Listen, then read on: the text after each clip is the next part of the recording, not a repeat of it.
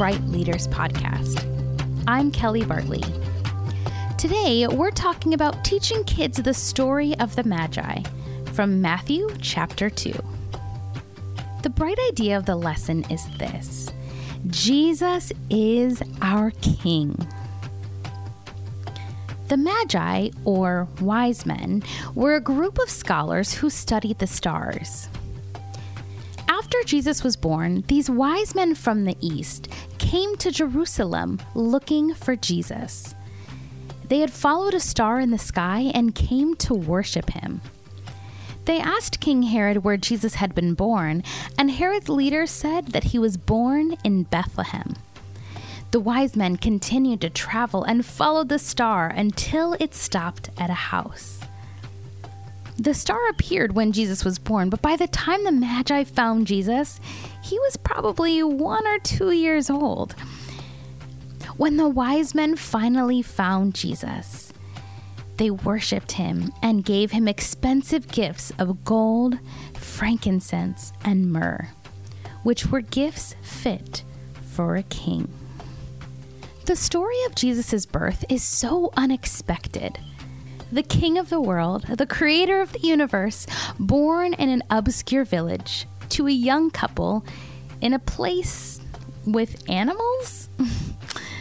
Then announced to shepherds and visited by wise men, not God's chosen people, the Jews, but Gentiles. In Jesus' birth, we're introduced to the upside-down nature of Jesus' life and mission. He would be a different kind of king, one that came to serve, not to be served. One who ushered in peace, not war. One who loved the outcasts and the marginalized. A king who gave his life willingly as a sacrifice for all. It's fitting that he received such kingly gifts. For kids, the idea of a king may be a foreign concept or something that feels make-believe. For some, it may feel like a scary topic because the leaders that we see here on earth are not always good examples of the kind of leader that Jesus is. But it's important for us to note that Jesus was and is a different kind of ruler and king. Jesus is a perfect, loving king who will never let us down. He is a king worthy of our worship. So as we wrap up this Christmas season, let's take time to worship and adore our King. As the hymn says, "Oh, come, let us adore him. Oh, come, let us adore him. Oh, come, let us adore him, Christ the Lord."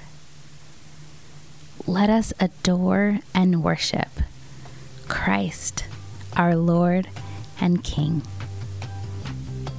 Thanks for listening. See you next week. The Bright Kids Leader Podcast is powered by Awana. Check out the show notes wherever you're listening for more resources and tips on resilient child discipleship.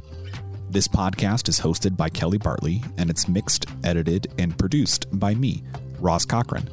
Go to brightcurriculum.com to learn more about how today's kids are the bright future of the church.